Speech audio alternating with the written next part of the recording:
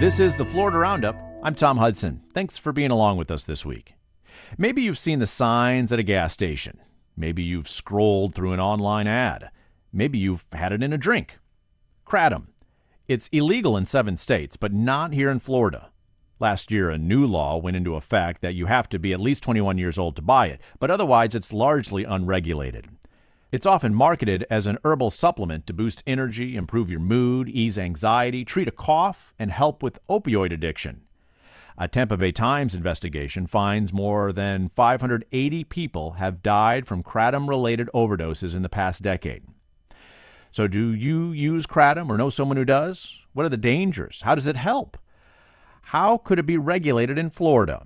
Call now, 305-995-1800, 305-995-1800, or email us radio@thefloridaroundup.org. What role has Florida's history of pill mills and drug treatment centers played in helping fuel a billion-dollar-plus kratom industry? Your calls and emails coming up. Producer Bridget O'Brien visited a kratom bar this week in Jacksonville. It's around 3:30 on a weekday at Kava & Company, a bar in the Jacksonville neighborhood of San Marco. There's already a decent crowd enjoying a rotation of hit indie music from the early aughts.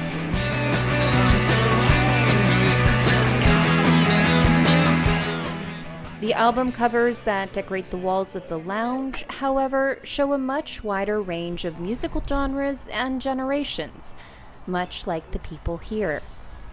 There's a pair of men in suits in the corner with their laptops out. At the countertop bar, a woman sits with her baby in lap while chatting with a group of friends. And outside, I find a young couple shooting pool. Happy hour kicks off at 5, but you won't find any discounts on boozy beverages. In fact, there's no alcohol allowed. Instead, there's a variety of botanical cocktails, like the Dirty Duval, a Jags-themed blue raspberry lemonade made with kratom tea. Extracted from the leaves of a tropical tree native to Southeast Asia, kratom is crushed and then smoked, brewed with tea, or placed into gel capsules. When consumed in low doses, kratom can have stimulating effects. It acts as a sedative at high doses. One drink can be very productive and energizing, like a coffee or a Red Bull, without the shakes or the anxiety along with it. But fast forward to the evening, we have music going, there's bands outside, food truck, and you're playing pool, playing darts, and you have a couple drinks and a couple shots. Like, you're definitely going to catch a buzz. You're going to be vibing with your friends, maybe singing and dancing along. That's Sienna. My name is Sienna Bomarito, and I am the owner of Kava & Company Mandarin and Kava & Company San Marco.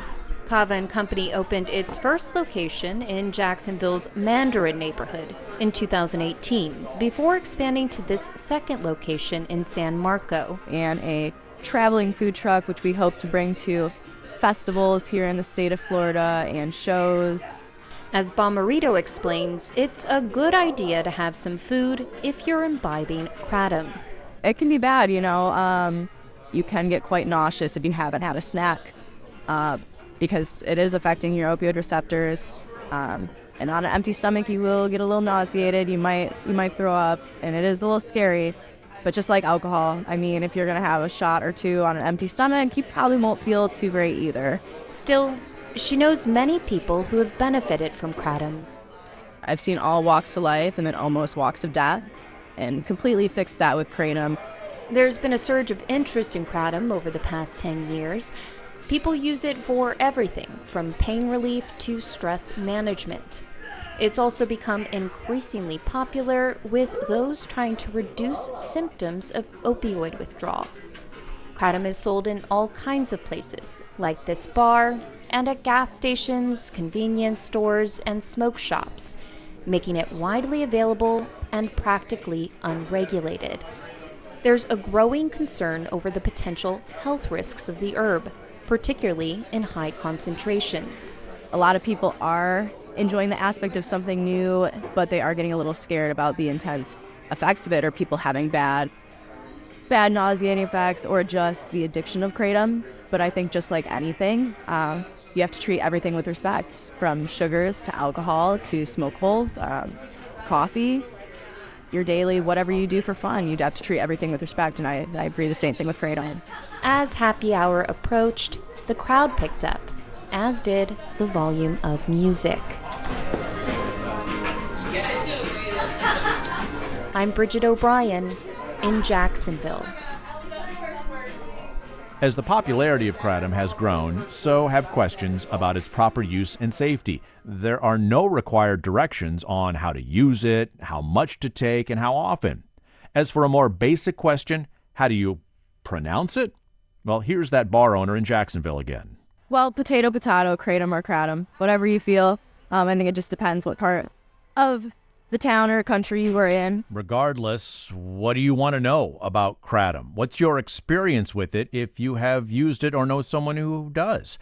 radio@thefloridaroundup.org is our email. It's a great way to get in touch with us now. radio@thefloridaroundup.org, or call 305-995-1800. 305-995-1800. We will get to those emails and phone calls in a bit. But first, a trio of Tampa Bay Times reporters behind its kratom investigation join us now from our partner station in Tampa, WUSF. Helen Freund is the Tampa Bay Times food and dining critic. Sam Ogozalik is a health reporter for the Times, and Langston Taylor, the data editor. To the three of you, thank you for joining us, and thank you for shining a light on kratom here in Florida. Helen, let's start with what the audience should know about the industry here in the Sunshine State. Yeah, and thanks for having us. Well, we started looking into this in March of 2022, and at that point, we were seeing kratom, or kratom, however you want to pronounce it. We usually say kratom. Okay, you say kratom, we'll stick to that. We saw it popping up a lot at Kava Bars, and so I started visiting them and talking to people there and talking to owners, and it became pretty clear pretty quickly that while they did also sell kava, kratom was sort of, attributed for maybe like 70 to 80% of their sales. So we started looking into it and realizing that it was kind of a bigger thing in Florida. At that point, the dominant narrative was really that it was impossible to overdose on it. It was also widely marketed as safe. And there were a lot of people using it that were really claiming a lot of benefits, that were saying that it was helping them with their opioid addiction, or it was helping them with depression or anxiety.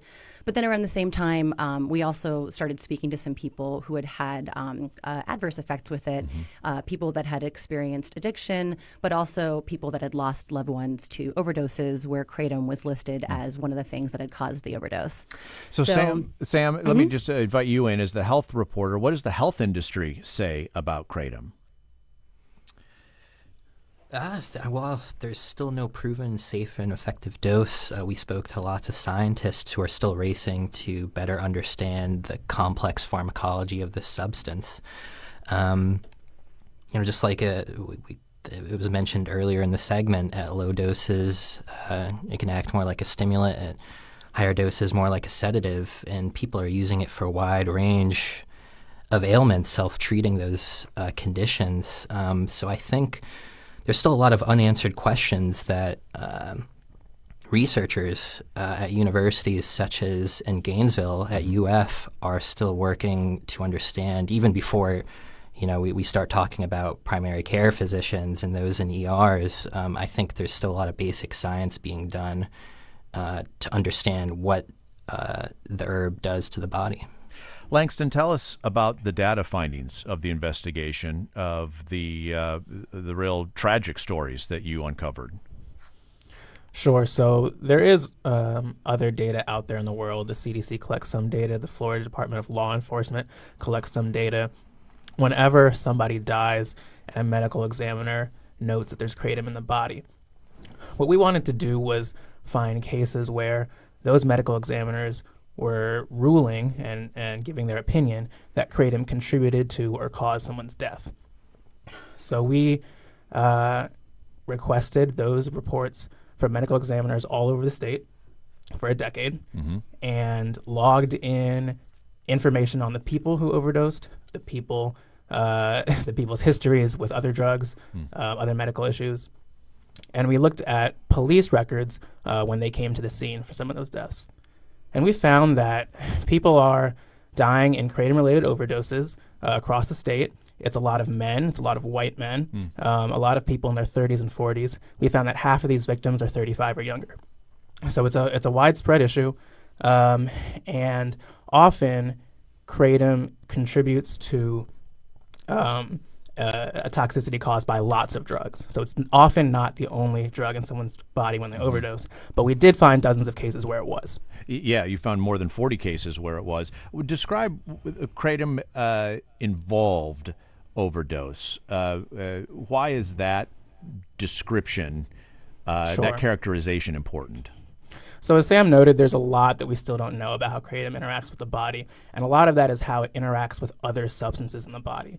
There's different ways that your body handles the active ingredient in kratom, and we found that it reacts in ways that, or it may react with drugs as common as caffeine, as serious as fentanyl. And so we describe these as kratom-related overdoses because even though the medical examiner said they contributed to the death, we're accounting for lots of cases where multiple substances in the body could combine to cause that overdose.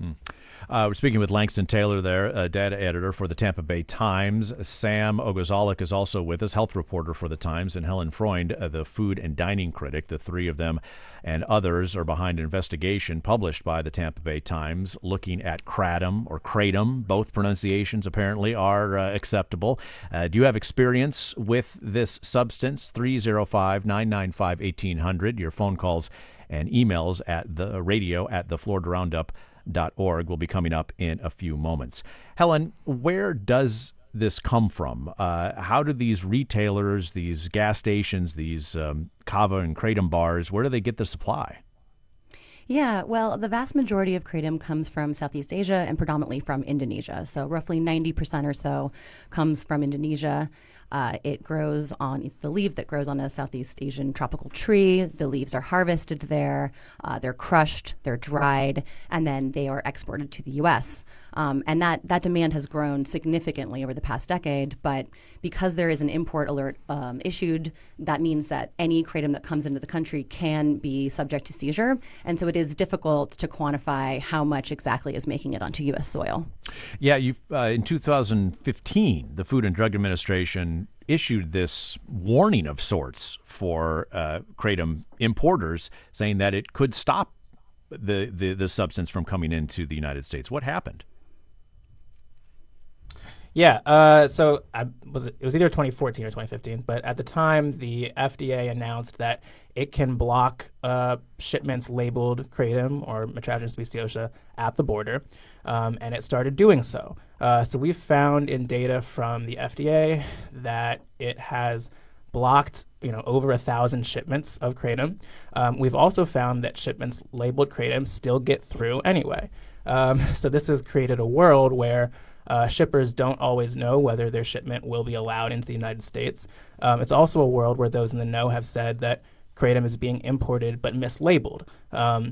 We also see cases where sometimes the kratom that is listed on shipments is labeled not for human consumption, and we don't know whether it is or not. But there's a world where these importers are trying to get past the FDA, which can, but obviously does not always, block that labeled kratom. So for either of you who are best prepared to answer this, is there any federal import regulation, testing, quality control that's involved with this substance that's coming into the United States? No, there's not. And it's not any legal substance under federal law, is that correct? So yeah, so it's not a scheduled substance. It's not in the Controlled Substances Act. at the federal level, and it's not statewide here. It's largely unregulated. Yeah. Sarasota County has banned it. Yeah. I want to ask you, Sam, the regulatory environment for kratom seems to be now at the state level. There's a handful of states that have banned it. Florida is not one of those. The most recent regulation that Florida lawmakers have approved and the governor signed was to raise the legal buying age to 21 years old. So what's the overall regulatory environment? Sure. Well, the U.S. Food and Drug Administration has supported a kratom ban, but those efforts have collapsed amid opposition from lobbyists and consumers. Kratom makers have had to convince the FDA their products are safe before they can legally sell them as supplements. At least a handful have tried, but after each review, the FDA has ruled that the products would be too dangerous to be regulated under what is the supplement industry's limited oversight system. And so with federal officials doing little to oversee the herb, there's been an industry group that has emerged as the predominant force in setting regulations. And that's called the American Kratom Association. And the association has backed legislation in states across the country, including Florida. Yeah, how has it operated with state lawmakers in Tallahassee here? Yeah, so there's 2 bills pending in the legislature right now. The Senate version, or the Senate legislation, was heard in a committee this week, and it was approved, and it has the backing of the Kratom Association. The primary focus of the bills touted by the association as consumer protection acts, we found in our investigation that the focus is to preserve the right to buy and sell kratom rather than institute some key guardrails for businesses and those who take it. For example, we found that most of the bills don't require companies to list on product labels the quantity of kratom's main chemical compound that affects strength. Only one version we found would require that companies warn consumers about the risk of combining the herb with other substances. So right now in Tallahassee, that the Senate proposal has moved forward through that committee, and it remains to be seen what will happen. The sponsor of the bill is a Republican in Gainesville. He said he plans to broaden the bill to require the products be tested by the state. We reported that this week, and he also said that he plans to meet with the researchers at UF who have studied kratom. So it remains to be seen as to how the legislation might change this session. Florida has a well-documented history of substance abuse and industry, pill mills, drug treatment centers. Sam, Helen, what do you think that role has played in the kratom industry and the continued growth? You know, it's hard to say exactly, but there obviously is a very fertile marketplace here in Florida for people that have suffered from opiate addiction in the past, which we know the state has a very well documented history of that. So as a substance that largely is being marketed in many cases to people as something that will help them combat opiate addiction, treat withdrawal symptoms, or just help them feel better without the crutch of an opiate of some kind. We've definitely seen and found and spoke to many people who say that that's the reason that they use kratom. And Sam, finally, you mentioned Sarasota County has a ban on kratom. Is that right? Yeah. How firm is that? I guess one county out of 67 in Florida. Well, we didn't spend too much time down there reporting. I can say we logged there were deaths there. There were overdose deaths. But obviously, I mean, a huge number of people order kratom online. It can be found at gas stations and Kava Bar, sure, but it's also readily available. We have got lots of phone calls and emails that we're going to get to, but folks, I want to thank you for sharing your reporting with us. Sam Oguzalik, health reporter at the Tampa Bay Times, Helen Freund with the Times, the food and dining critic, and Langston Taylor, data editor for the Tampa Bay Times. To all three of you, thank you for sharing your investigation with us here on the Florida Roundup. Thank you. Thanks. If you're on the telephone, if you sent us an email, stick with us. We're going to continue the conversation about kratom in Florida after this.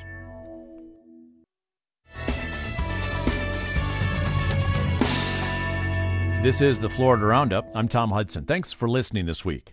We're talking about the kratom industry in Florida, or kratom. Both pronunciations are available. It is an industry that continues to grow in the United States.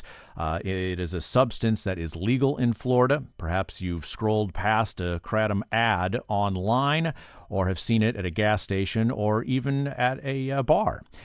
We are taking your phone calls and your emails. William sent us an email saying that he has been using it for about 8 years. William writes, I mix 3 or 4 tablespoons of kratom in a bottle. I pour it in lemonade, mango juice, pineapple juice, any sweet juice. It only takes a couple of swigs, and then I feel the calming effect.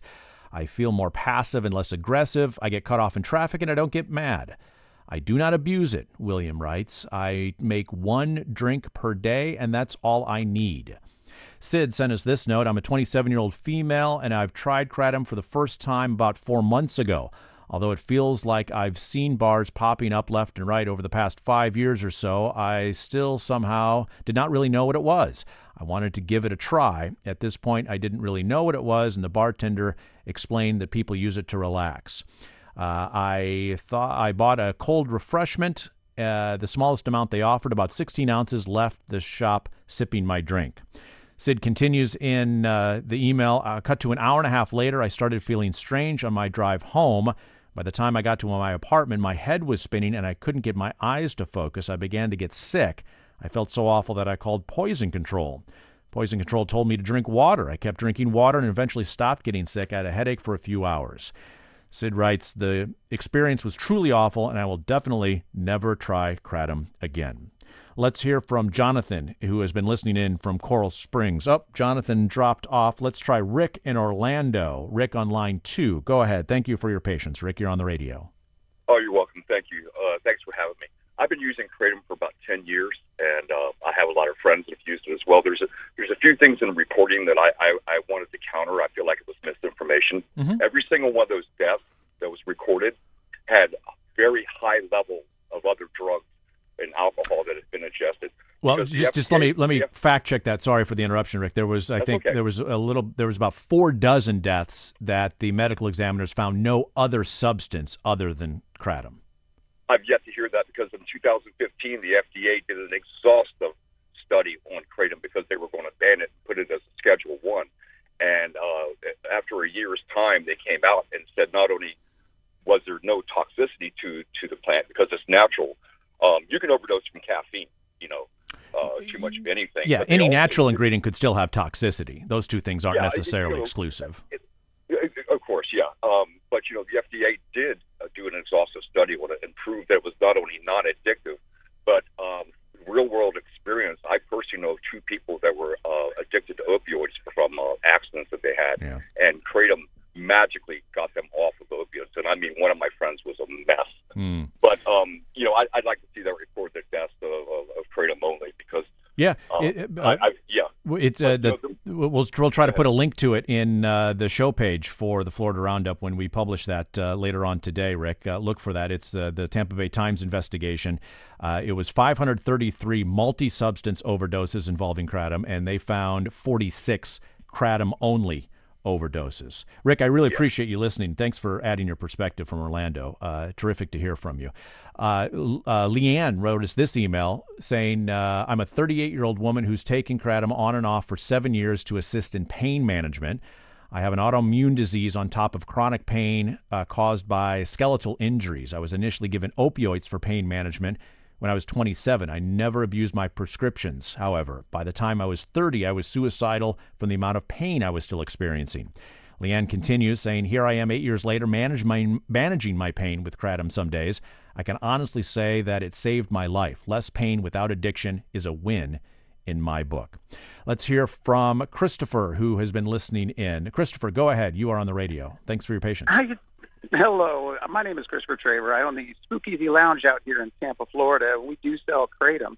And the reporting is, I feel it's just it's very sensationalistic. I mean, insofar as the deaths that you list, you keep saying that there's 46 or so people that have died with just kratom in their body.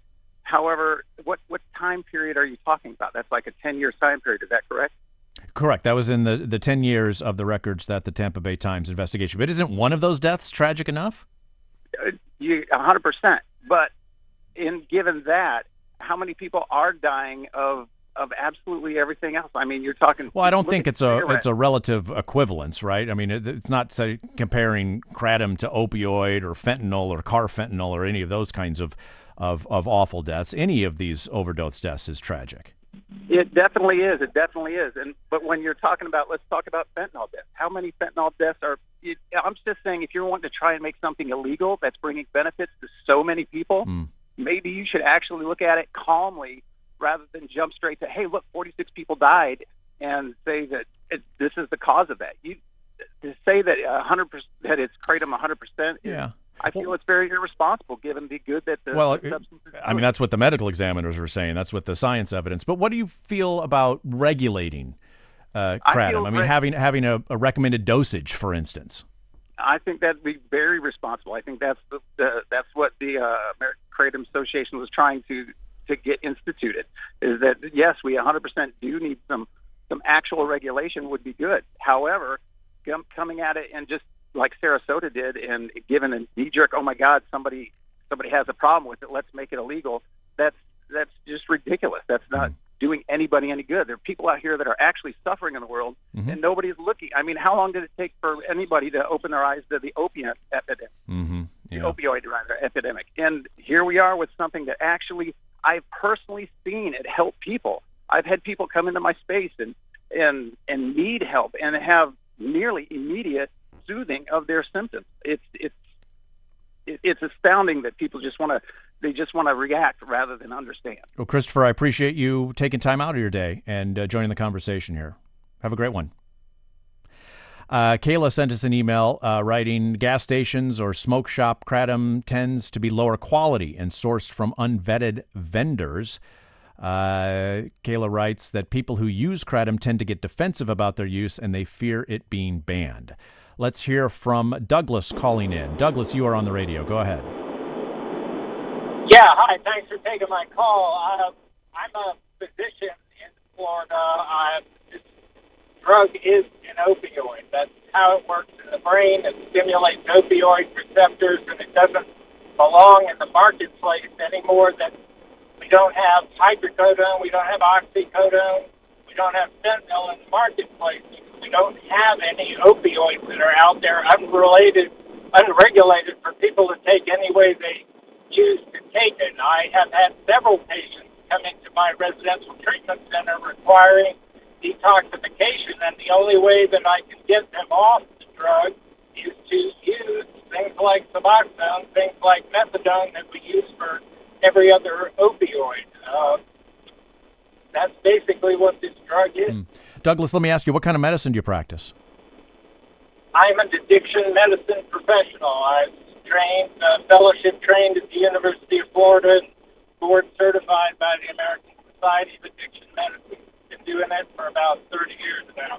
Have you? And I'm an opioid addict myself in recovery, so I know what I'm talking about from both sides. I know it as an addict, and I know it as a professional trained in addiction medicine. Douglas, best of luck. Stay healthy. I appreciate you adding your perspective there, the medical perspective. Have a great one, and be sure to drive safely. You are listening to the Florida Roundup from your Florida Public Radio station. Two Florida men and a woman from South Carolina left Iowa this week. That would not be headlines, of course, except for the fact that it was the Iowa caucus. One Florida man visited every corner of the Hawkeye state, and together the three of them spent tens of millions of dollars hoping to get a push toward their goal, the White House. In many ways, this was a race in Iowa for second place from the beginning. Former President Trump ran away with 51% of the votes in the caucus, easily beating Florida Governor Ron DeSantis and former South Carolina Governor Nikki Haley. I want to congratulate Ron and Nikki for having a good time together. We're all having a good time together. And I think they both actually did very well. I really do. I think they both did very well. We don't even know what the outcome of second place is. A few hours later, we did. Second place turned out to be just over 21% to DeSantis. They threw everything but the kitchen sink at us. They spent almost $50 million attacking us. No one's faced that much all the way just through Iowa. The media was against us. They were writing our obituary months ago. That was Monday night. Since then, DeSantis has decided to largely skip next week's primary in New Hampshire and is hoping to grab support from Haley in her home state of South Carolina. Meantime, back home here in Florida, Democrats scored a win in a special state house election in Central Florida. This is where we're at in politics here, presidential politics in the Sunshine State. Matt Dixon has been watching over all this for a good long time. He is now with NBC News as the senior national political reporter, and his latest book is Swamp Monsters, Trump versus DeSantis, the greatest show on earth, or at least in Florida. Matt, welcome back to the program. Nice to have you. Thanks for having me. What's behind the DeSantis decision to focus on South Carolina instead of New Hampshire? It's been pretty well noted that the Republican primary voters in New Hampshire are kind of different than Iowa and South Carolina, sort of perceived as a little more moderate, fewer evangelical type voters.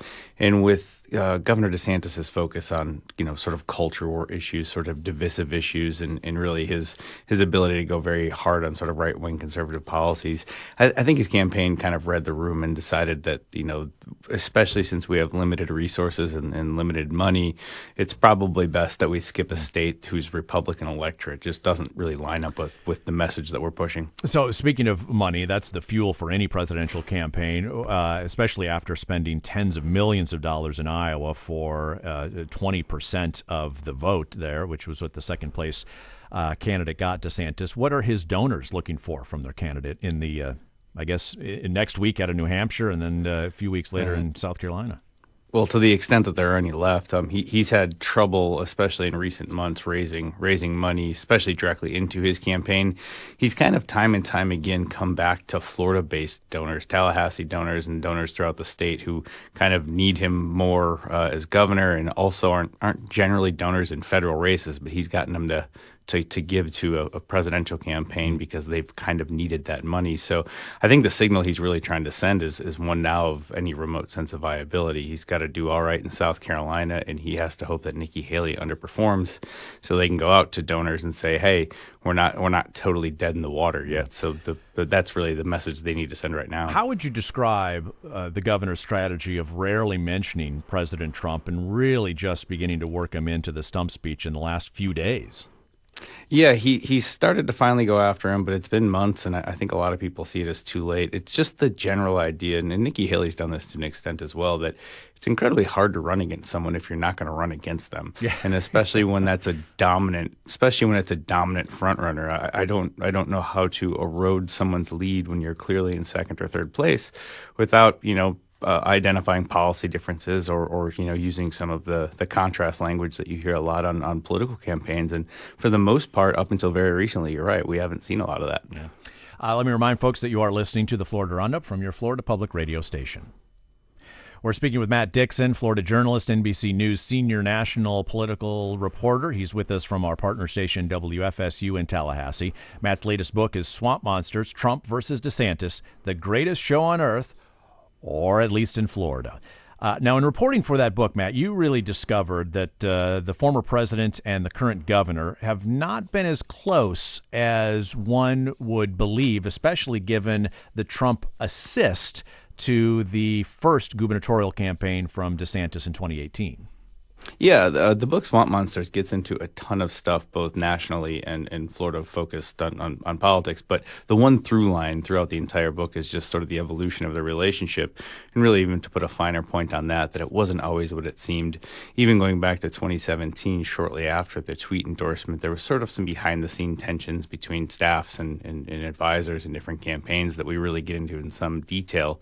They did a very good job of projecting, a look of political allies for years, but as DeSantis rose in the polls and was going to for sure run for president as it appeared, that's when things started to spill out publicly as far as their relationship falling apart. The pandemic and DeSantis' response in Florida is really what shot him to national attention, especially in contrast to then President Trump's management on the national scale.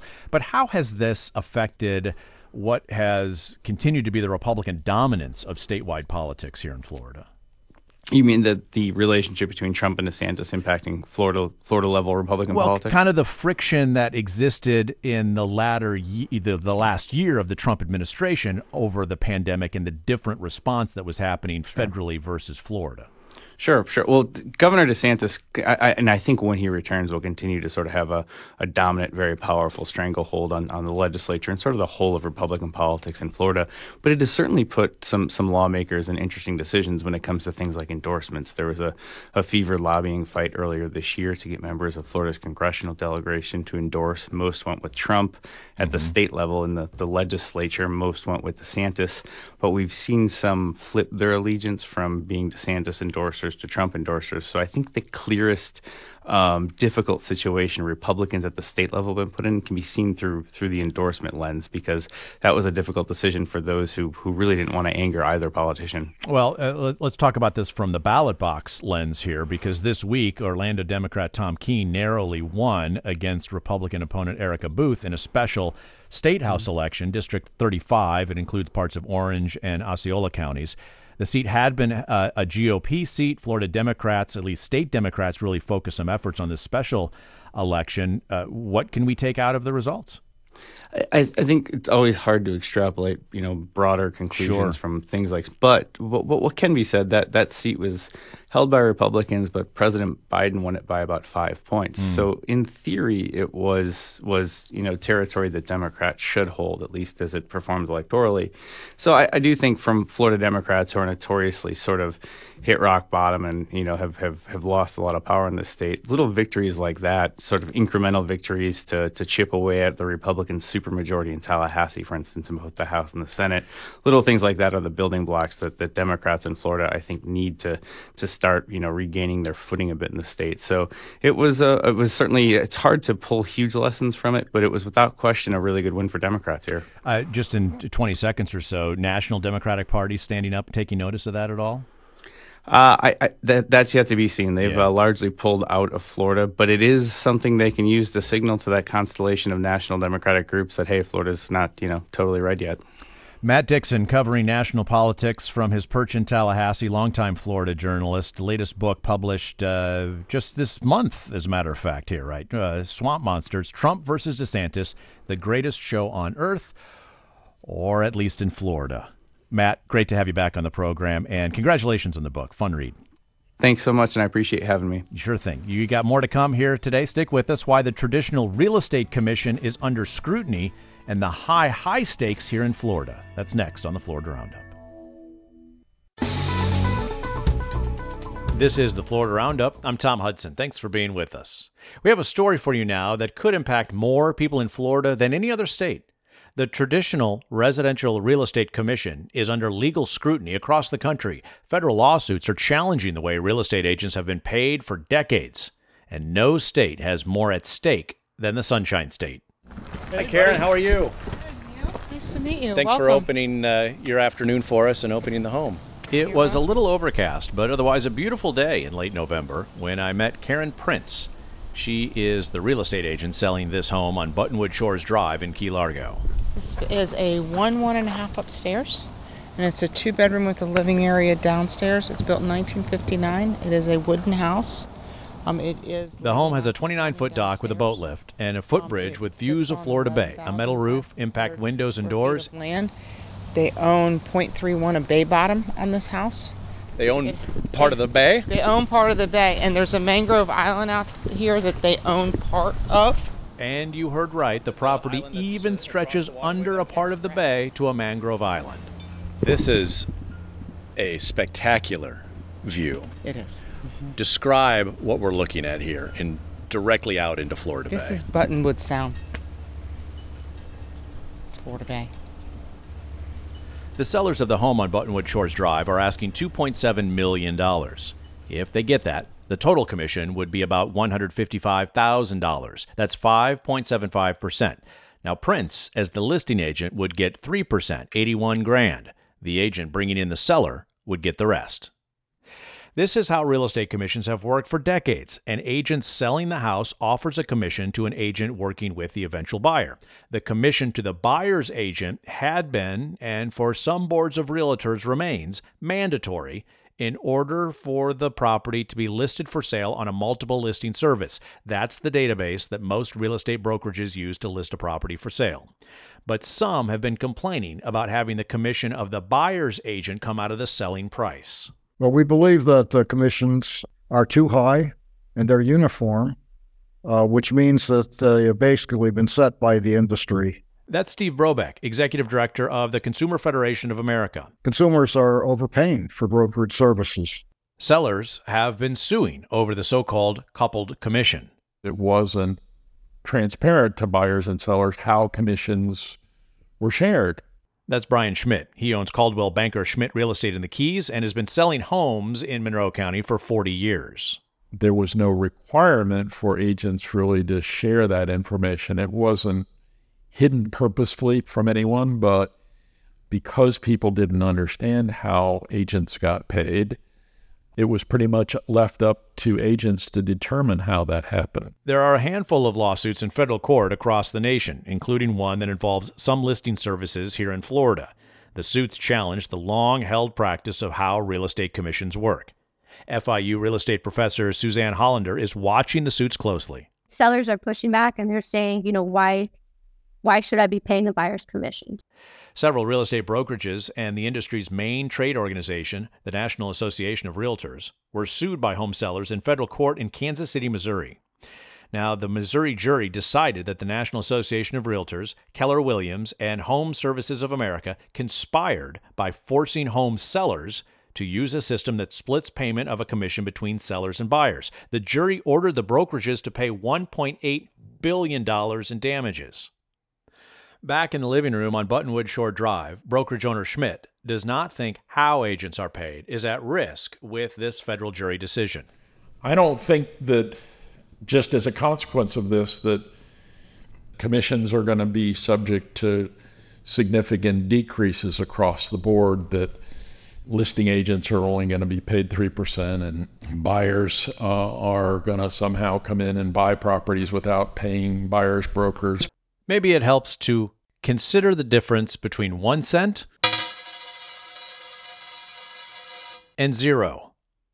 Hardly anything, but that penny may symbolize the beginning of the end of how most real estate commissions have been arranged. Big real estate brokerages and the industry's trade association are facing potentially billions of dollars in damages for how agent commissions have been structured for decades. These commissions are published on the regional database of homes for sale known as the multiple listing service. Usually it's around 3% for the agent bringing in the buyer. The seller's agent also usually gets about 3%. Together it's called the cooperative commission. So for every $1 or 100 pennies, agents would split up to 6 cents. The Miami Association of Realtors Multiple Listing Service, which is the largest local realtor association in the country, used to require sellers to offer a commission to a buyer's agent of at least 1 penny, which is as close to 0 as you can get, the association wrote in a news release. About a week after a federal jury in Missouri ruled brokerages conspired to inflate commissions, the Miami group changed its rules to allow agents to enter any amount for a commission, including 0. If an agent working with the buyer is involved in a deal with a cooperative commission of 0, that agent would not get paid the way residential real estate commissions have been structured for years. We requested interviews with the Miami Realtor Group's chairman and chief legal counsel. They turned down those invitations, but sent the association's explanation for the change that was posted on its website in early November. That statement said it made the change, quote, to reinforce agents' ability to engage in transparent negotiations with customers and prospective buyers. Now, the Missouri court case may have been about 1,000 miles away from Florida, but the Sunshine State is not immune to these legal challenges. The Florida Association of Realtors and more than a dozen brokers were sued last month, accused of conspiring over agent commissions, the same accusation that was in front of that federal jury in Missouri. It represents the greatest threat to the price setting of the industry in the last 100 years. That's Steve Robeck from the Consumer Federation of America. He figures if real estate commissions drop by 2%, it would save home buyers and sellers $20 billion a year nationwide. The potential savings for home buyers and sellers is as enormous as the threat to how business is done and how agents are paid, including in Florida, which has more agents than any other state. You are listening to the Florida Roundup from your Florida Public radio station. There are about as many full-time real estate agents here in Florida as there are middle school teachers. There are more people selling real estate full-time than there are plumbers. They also say that more people in Florida have real estate licenses than driver's licenses. I looked it up. It's not true. No, more people have driver's licenses in the state of Florida. That's Suzanne Hollander, who teaches real estate at FIU. You add part-time agents who sell real estate as a side hustle, there are tens of thousands of people whose paychecks, or at least part of their paychecks, could be impacted by any changes to how real estate commissions are paid. This is a very part-time industry. A very small minority are responsible for most of the sales. Brobeck says with so many people working part-time or even just once in a while, that has implications for the industry in a market saturated with real estate agents. It means that very few agents can make a living selling real estate. There are just too many agents for too few sales. The average pay statewide for a real estate agent full-time is about $54,000 a year, according to the Bureau of Labor Statistics. Now, if you bought or sold a home in Florida, chances are the real estate agent you worked with did not work for you. The public thinks that the realtor's on their team, the realtor represents the seller or the realtor represents the buyer. This is Suzanne Hollander again. She teaches real estate at FIU. And in the state of Florida, we have a default to this idea of it's called transaction broker. That means in most residential real estate deals, the person you may call your agent does not, legally speaking, represent you. They represent the deal, thus a transaction broker. Critics like Steve Robeck with the Consumer Federation of America think the default transactional relationship in Florida supports the argument that transactional agents should be paid less because they have fewer obligations. They cannot, for example, say anything to one party that harms the interest of the other party. They are truly facilitators. Lots of people were attracted to the real estate industry because of the pay and flexibility. That's why Karen Prince became one in the Keys. She's trying to sell a home on Buttonwood Shores Drive in Key Largo. Good to meet you. Thanks Welcome. for opening. She was raising her two children and needed a career that would allow her to be at home when they needed her. It has been very lucrative for me to stay in the Keys and send my two kids to college. She had sold 7 homes in 2023 when she spoke with us in late November. She called it an average year. This year may be anything but average for the industry, with several lawsuits pending over real estate commissions. If you have a story about paying or getting paid by a real estate commission, email us, radio@thefloridaroundup.org. Finally, on the Roundup, these are politically polarizing times: immigration, guns, education, and in Florida, even avian issues. Senate Bill 918, to adopt the American flamingo as our state bird. This was a Florida State Senate committee this week. Republican Miami Senator Alexis Caladiad wants to change Florida's official state bird, a title held by the mockingbird for almost a century. This bill would recognize the American flamingo not only as our emblem to so much of our own residents and to the world, but as our state bird. The flamingo. Its long neck, fancy feathers, balancing on one leg before it takes flight. It symbolizes warmth, the sun, tropical ease. You know, the Sunshine State. So what's the issue? Many of us have proposed different state bird options over the years, and it's going back many years. That's Boca Raton Democrat Senator Tina Polsky. She pointed out the mockingbird is the official bird of 4 other states. So it's certainly not unique. But the scrub jay? Which is the only endemic bird to Florida. There's other competition, too. I need to chime in, being a graduate of University of North Florida. This is Democrat Senator Tracy Davis from Jacksonville. And we celebrate the osprey. Ozzie the Osprey is the University of North Florida mascot. Well, despite the disagreement, there was no foul language during the debate. The bill passed out of the committee. It's been referred to one more committee in Tallahassee to see if it flies. That is the Florida Roundup this week. It is produced by WLRN Public Media in Miami and WUSF Public Media in Tampa. The show is produced by Bridget O'Brien and Grayson Doctor. The Vice President of Radio at WLRN and the program's technical director is Peter Mertz. Engineering help from Doug Peterson, Charles Michaels, and Jackson Hart. Theme music provided by Miami Jazz guitarist Aaron Lebos at aaronlebos.com. Thanks for calling, listening, emailing, and supporting public media in your community. I'm Tom Hudson. Have a terrific weekend.